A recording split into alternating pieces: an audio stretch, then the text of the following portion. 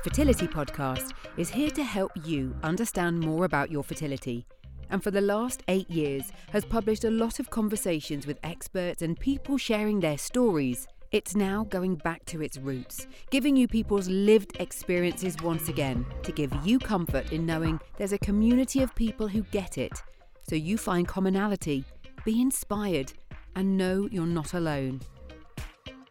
Started by me, Natalie Silverman, a former patient, once I was pregnant after fertility treatment, I later joined forces with Kate Davis, an independent fertility nurse consultant, who is now your host.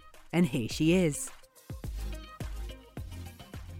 Hello, it's Natalie, who you may know if you were previously listening to the Fertility podcast. If you're a new listener, welcome. Just to explain, I started the podcast, as you will have heard in the trailer if you'd listened to it. Kate is now hosting it, but she's lost her voice. Bless her. So I got this message from Kate to say, I can't record my intro. So you've got me, just to explain what you're about to hear. Now, Kate has had a busy week. Despite losing her voice, she was working with us at Fertility Matters at Work, which is what I'm focused on now, hence not recording the podcast on a regular basis. And Kate was hosting a live event with one of our clients talking about endometriosis and the impact it has on people in the workplace.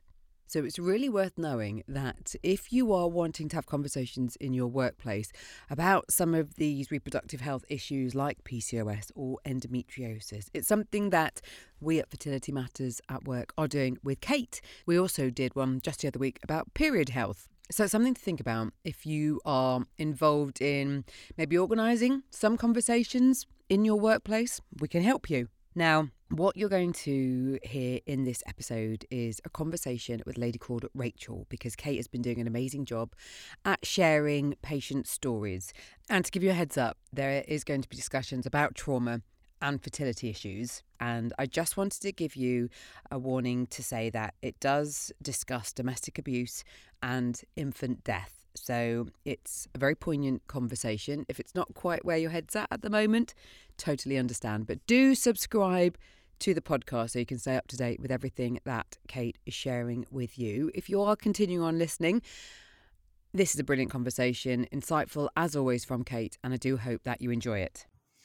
So hello, Rachel. Welcome to the podcast. Thank you very much. Thank you for having me. Oh, it's great to have you here, and having kind of had some communication on Instagram and read about your story, to be honest, I have to say, when I first read it, and I'm not going to give anything away because you're going to tell us all about it in a minute, but when I first read it, I actually had to keep reading it a few times because I couldn't take it all in, everything that you've gone through and everything that's happened in the last few years for you, or in fact more than a few years, a number of years. Sure. It's been really incredible, and I just think inspirational as well, and I'm really excited that we can hear more about your story and that we're sharing it today. So thank you so much for being willing to talk about it. Okay, thank you. So Rachel, do you want to start off then and just tell us a little bit, give me a potted history of where it all started? So I was about 16, grew up in a family where, we had a lot of changes, bereavements. My father passed and my mum remarried. And when she remarried, she converted to Islam. And there was a lot of pressure for mostly me, I think, a little bit for my younger siblings. And as I got to around the age of 16, I rebelled and started a relationship very quickly, and very quickly became pregnant. I had 2 children from that relationship. Again, because of of the pressures that we had, I actually got married to that man. It wasn't long after my first child, my son, was born, that we realized, and I say we, but it was with a lot of the support from my mum, that things weren't, he wasn't developing as he probably should have been. He would kind of jump when we were, feeding him, weaning him, as if he wasn't seeing the spoon coming towards him. So there were little things that were happening, and, I'd go back and forth to the doctors and really had quite a difficult journey. But by the age of just over a year old, he was diagnosed with a terminal illness called Tay-Sachs disease. That must Yeah. have been incredibly traumatic, because not only you're there with your son, who's clearly you're concerned about is not developing the way that you want to, but you're young. And did you find it Yeah. was difficult for you to make yourself heard by the It was doctors initially? so difficult, Kate. I was fobbed off. I was told I was a young mom. I was told that, I was breastfeeding him at the time, and he was really sick. He was vomiting so much after his feeds, and I was told, he's breastfed. This happens often to babies that are breastfed, and I didn't know the difference at that time. That actually sometimes it's babies that are bottle fed that tend to be more sick. But I was literally having journeys back and forth to the GP until my mum started attending with me, and we was able to be seen by a pediatrician who then referred us for an eyesight test at the opticians. And that's when a cherry red spot was seen at the back of his eyes, and it was automatically flagged up that this was connected to Tay-Sachs disease. And so the pediatrician then sent him for a blood test. They didn't give us any more information, so we went away and probably shouldn't have, but started doing all of the researching and trying to find out what this is. But sometimes you have to empower yourself, don't you, and get that knowledge when perhaps you're struggling to feel that you're getting answers. This is it. But sometimes not knowing and then knowing, but all those Google symptoms, and I can't remember if Google was a thing in 2002, but I just remember, Maybe just about. yeah, searching. And when we had the appointment in January, it was confirmed that he had Tay-Sachs disease and that we would need to be seen by a specialist at Great Ormond Street Hospital. Was literally within a week. It was so quick. And we was told at that point that he would have anything from a year to 4 years to live. But if he was to live for that long or that length of time, that he would digress. He wouldn't be able to see, he wouldn't be able to hear, he would have no movements. And it was just, to be told that I was just in a bubble. I remember just feeling totally numb as if it was happening to somebody else. And we left the room, and I remember his dad was absolutely distraught. And I was comforting his dad, not even taking it in myself. And then kind of just being on this mode where I'm going to capture all the memories, I'm going to do all the great things with him in the short time that we had left. But at that time, I also had my daughter who was about 6 months. So then we was then told that she needed to be tested because maybe she was a carrier, maybe she had this terminal illness as well. And there was just so much new things. We referred to speech and language therapists, portage, physiotherapy. It was just a lot. But he lived after that appointment. He lived until the December that year. Yeah. Oh, I'm so sorry. That must have been, I just can't imagine at a young age having to go through all of that. What then, what went on then? How did life move on after you sadly lost your son? Yeah. What then happened? So, unfortunately, I think now being a lot older, I'm able to reflect and have a different kind of perspective. But his dad never accepted that our son had a terminal illness and would pass away. And so when he did, it literally destroyed him, and he became really angry, and that anger then turned into violence towards me. There was quite a lot of significant domestic abuse. It was hard. I didn't want to share that with my family. There was a few of my friends at the time that I could speak to, and I was able to be directed to support and have. How long did it take you before you actually reached out and got help then, if you felt you couldn't Um, share it with the family? because of the incidents were quite severe, police were involved, social care initially, so things were flagged up quickly due to those processes. And and I accepted the support immediately, and so the relationship ended probably about 3 months, 4 months after my son passed away. But then there was that slow transition, feeling like I had done a lot of the journey and the care for both of my children independently of him. And so it was just recognizing that I had that strength to then finally say, I don't want you, in this house or in a relationship, and you need to leave. There was a lot of accusations against me. It was really, really, really difficult. And it's only now knowing that that is a really high risk time for women or even for men when they're trying to leave a relationship. Absolutely. So So you mentioned about you reflected a lot, and did your experiences of that really difficult time in your life then give you the motivation and I guess the inspiration in which to further your career? Because I know, having Yeah. spoken to you and know what's been going on, I know what you then eventually went into. So tell us, was that the catalyst that made you think, I'm going to develop myself, I've experienced this, I've got something to give, something to share? Was that the catalyst? Absolutely, absolutely, Kate. Being able to look back, how grateful I was that on the journey, even with my son, I'd met so many other parents who had children with disabilities, some lifelong disabilities. I'd met mothers who'd been pregnant and had stillborns or had lost babies. I just felt that I was so lucky that I'd been given a kind of timeline that, my son is going to pass in, and I was able to, gather those memories. Then we was also introduced to so much support that it made things 100 times more manageable. And then also with what happened with his dad and the violence I experienced, the support again from professionals was out of this world. And I just felt like this is what I want to do. I want to be able to give back, but I also want to be able to support those who may not have that voice, don't know what to do, or don't have that family support. And so I started a course to become a social worker. Amazing. Congratulations. That's amazing. I bet that has Thank you. changed your life professionally. And I bet you feel that whilst when you were 16, you were young, you had children, you Yeah, didn't have time for you. I bet this has been now something for you, hasn't it? yeah. Definitely, it's I think social workers do get a lot of bad press because immediately as you hear the word social worker, you just think of these professionals removing children from families. And that was when I got into it, I thought I'm never going to be that kind of social worker. I'm never going to work in child protection. And I stayed clear of it for years. And I literally worked in every other area possible. And, as social work has evolved, so have I.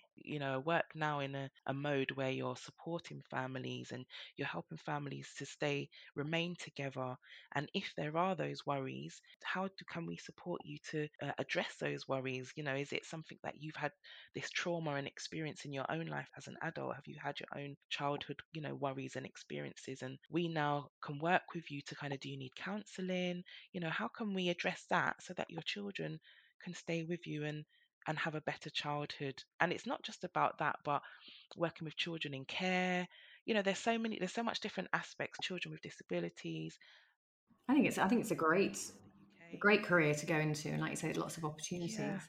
So if we then fast forward, you've developed this lovely career for yourselves, you then yeah, find a lovely man, remarry, everything's, yeah, looking good, going swimmingly, but then yeah. you hit another hurdle, don't you?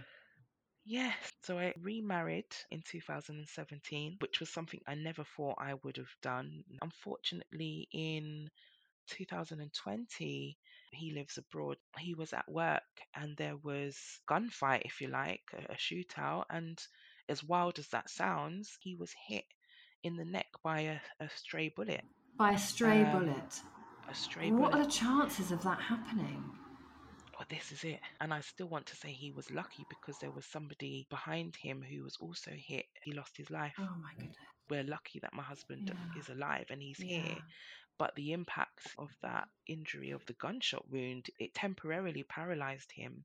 And then the road to recovery over the last 3 years now, I can say, has been slow but steady, and having to try and access healthcare and support in Jamaica is really difficult. You don't have that NHS service. It's so difficult, it's costly. And a lot of the time, you start to meet other people that have had similar injuries or just accidents and injuries where they have sustained disabilities and they just haven't had or been able to access the appropriate care, and then have lifelong disabilities that they have to live with just because the simplest of care they were unable to access. I can't imagine it must have been so traumatic. And you mentioned that he's now in the UK with you, so hopefully that's helping rehabilitation Yeah, as well. So then, obviously, the obvious thing is, isn't it? Then you're with this wonderful man, this lovely partner. You're very yeah, happy. What is it that you want? yeah. You want to then Yes. have a family together. So that's the next hurdle that we find. And this is it. This is it, Kate. So, my daughter, she'll be 20 years old in the next 2 months. So, I almost feel like I'm worn out. I'm a lot older, but experienced. Absolutely. That makes all the difference. My Exactly. sister and I have a huge age gap. We're 18 years between the two of us. Oh, I know, wow. massive. I have a brother in the middle, Yeah. 9-year gap between all of us. So I can understand what it's like to have that age gap. So yeah, Yeah. yeah. Okay. So Yeah. carry on then. So, Tell me about the next yes. stage in your life. We decided that this was something that we wanted to pursue. Kind of assumed that it would have happened quite quickly. Over the years, with my career, with my lifestyle, I'd put on weight. I'm a lot older. And I started to find out when it wasn't happening straight away, that these were possibly some of the things that may have been hindering my journey. A lot of my initial trips to the GP, we're doing the deed, but nothing is happening. What's going on? And okay, you need to lose weight. You're much older. Your job, your career is a very stressful one. You need to make these changes. And then if nothing's still in 6 months, come back again. And it was like this cycle of, okay, this isn't happening. These are the issues. It's not so easy to lose weight. This is my career. It's not so easy to just click my fingers and I'm no longer stressed out. Totally. How do I, make these changes? And we did wait for a long time. And I've kind of, over the last few years, also kind of experienced, and I even want to say suffered with, really heavy and painful periods. And that was something that I've always kind of been going to the GP about on a separate issue. Why are my periods like this? For a good few days prior to and after my period starts, I'm really unwell. I'm lethargic. I'm in so much pain. I literally, I'm in bed. Pain relief doesn't help. The flow is very heavy. I could be out and have accidents where I'm messing up my clothes. It's just And that's embarrassing. just, I mean, it's not fun. And no, I feel really strongly that no woman should ever have to Mm, suffer with yeah. heavy, painful periods. There's no Yeah. excuse. And I think, sadly, in our culture, there is that Hmm. acceptation that we put up and shut up. And I know that, Definitely. Natalie and I have talked about this on the podcast before, and this shouldn't happen. You shouldn't have Yeah, to put up with exactly. heavy, painful periods because it's not normal. And there's assumption that, Right. oh, it's normal. And sadly, the medical profession perpetuate that myth as well. And we don't get the care and the support or the referral to the experts that we need. That we need. Yeah, Yep. yeah.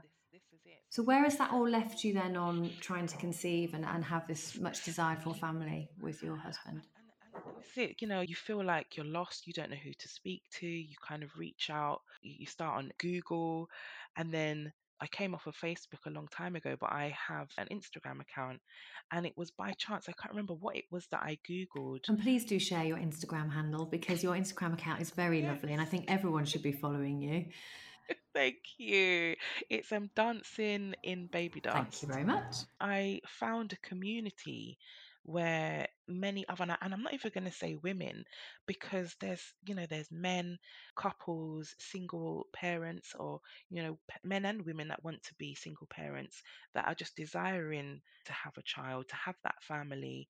Everyone kind of having a really difficult time with infertility, and the community. When I found it, I was like, wow. And I didn't really want to join with my own personal account because I just felt that there was this taboo and really difficult. Maybe people didn't understand as much, or to kind of start talking about something so intimate and sensitive. And that isn't just, as myself as a social worker or as a mum already, but it was also, in the culture that we've kind of grown up in and that my husband is from. There is a kind of perception that, you shouldn't be infertile. Just drink this, drink here, or just eat this, strengthen up your back and have a child. So when you face with infertility and you can't give your husband a child or your husband doesn't give you a child, it's almost like you're doomed, and it's a horrible, horrible feeling. There's a lot of expectation. Have you noticed that the blame has come from your husband's side of the family? And is that blame Yeah. portioned more at you or is it portioned at you both equally? How does that work? I think that is from the husband's side of the family, although my own family have that side of things as well. I think it's not as imperative because they're British born and they're over here. Whereas, my husband he's just come over from not long been in the UK. It's very much that, there's that kind of unspoken culture, if you like, and it's almost like looked upon initially as the woman, But then it kind of then leads into the man. Well, how comes it hasn't happened? Why is the man, what's the man lacking that he hasn't done that? Because I think in general kind of society, and maybe that's changing as kind of male fertility is becoming more talked about and understood. Yeah. But I think people do assume that the problem lies initially with a woman. And I can say from, my own perspective of consulting many of my patients, I will often see a woman who will absolutely say, yeah, no, I've got PCOS, so I know it's my fault. And then when I dig deeper, I find out that the partner hasn't had a sperm test. So I'm like, right, okay, I understand that you're concerned because of your own condition, but until we actually know what's going on with your partner, there could be a male fertility factor there as well. And it's something that we do need to investigate. But I think there's often that block there in for women themselves thinking, well, it has to be my fault. It's my body. It's my womb. I'm not able to fulfill this very basic need. And there's a lot of blame there. Yeah, I do feel like that as well, because I said initially I started, approaching the GP, and it was like, okay, we can, because you've already got a child, we can offer you some of the investigative tests on the NHS, but we wouldn't be able to offer you treatment. And the focus was solely on me at first. Let's look at your egg count, your AMH levels, also known as let's look at your blood work. All of this, it was like, okay, and my levels were coming back really well. What else could it be? Still this whole thing of you need to lose weight, you need to lose weight, you need to lose weight. It's drummed in your head until it almost feels abusive. And even again, just being on Instagram and finding we've got I think she calls herself the fat fertility coach. Nicola Salmon. Nicola Yes. Salmon. Absolutely amazing. And her book and her kind of theory has just, not even her theory, it's just changed my whole perception. And Good. as I said to you, I like that kind of thinking of the cup is half full. Let's be positive and let's try and remain positive. And she does that. And it's not about, she talks about statistics, she talks about research, and it gives you that reassurance and confidence that it's not, solely about your weight. Absolutely not. And I think, it's so important to look holistically and look at everything. I think it's so important not to ignore the fact that, yes, evidence and research does show us that women who are carrying extra weight may take longer to conceive, but it's the way that it should be dealt with in a sensitive nature, not in this kind of fat shaming. And I know Nicola uses the word fat very easily and it trips off her tongue. I find it difficult to say that word because I feel I don't want to insult anybody or make anyone feel bad. But it's that fat shaming, which I know is a term. It's that blaming, and it's trying to avoid that blame culture and dealing with it in a really sensitive way. But equally, it's not the only thing. I always talk about a puzzle, and there's lots of different pieces that could be missing in that puzzle. There's never just one thing. There's lots of different things that you have to put in. I mean, even with that, just looking at different kind of ways. So that was something that was brought up by the GP. They were talking about de-stressing, and I've always been someone who's loved to exercise and use the gym, but because of my career, I've never really had enough time. I'm not a morning person. I've tried getting up at like 6 a.m. to go to the gym, but never have kind of incorporate that into my routine. One of the things I did start was a course of, or trying out acupuncture and reflexology, and I found it absolutely amazing. It was fertility focused, again, so I could go in and it was almost like, I don't know if anybody watched Fraser. I might be Long showing time my age ago, a bit too yeah, much, long but time ago. yeah, going in and sitting on the sofa and having this Moment for a yourself. debriefing. It's for yourself, It isn't it? was a safe space, really calming. We had the dehumidifier going off with the lavender scents and the plants all around, and Nice. we go through our charts and look at when are you ovulating, what's your temperatures look like. Okay, then we're going to focus the acupuncture needles on this area today, and we're going to do this. Okay, get in and we have the foot massage and we de-stress and we book. It was absolutely amazing, and that was with Hannah Pern.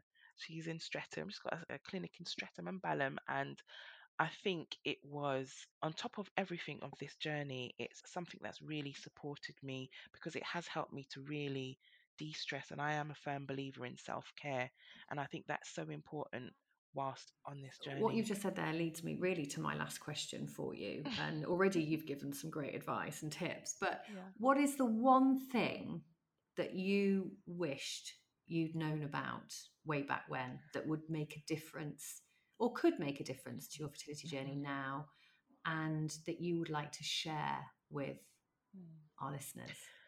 Just thinking about it, I think, we almost take for granted when we're younger, and we've come out of school and we're told that you're intimate with your partner, and then 2 weeks later you take a pregnancy test and you're pregnant. And it isn't like that for so many people. Infertility is real. And I would just say that there needs to be more focus on women's health. It's not a quick fix in terms of, okay, let's give you the pill, you've got heavy periods, or you've got facial hair in places that you shouldn't have, let's give you the pill. It's about having those investigations from early. I think in a relationship, it's not just be about the woman. So, arrange that sperm analysis from earlier on. And also, even if possible, consider freezing your eggs, because we just never know what our journey is going to entail. And, as for me, I never would have thought that I would have been a social worker. And, I'm approaching the age of 40 now. I've got a child who's nearly 20 and I want another child. So that is unfortunately a factor that is against me, age. But, if I was aware of some of these things before or earlier, I would have been able to make a different plan and had all of these things to consider so I could make an informed decision. And I think that's the greatest thing. I absolutely agree with you. I think that's the greatest gift that we can give young people, is to give them the knowledge so that they're empowered with their health and with their fertility, so that they can make the sensible choices in the future.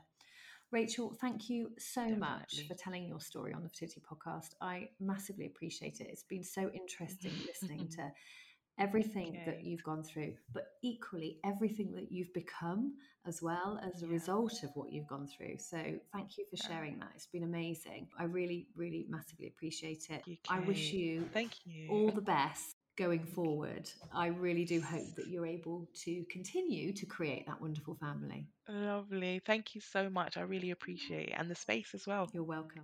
Well, wasn't she just lovely?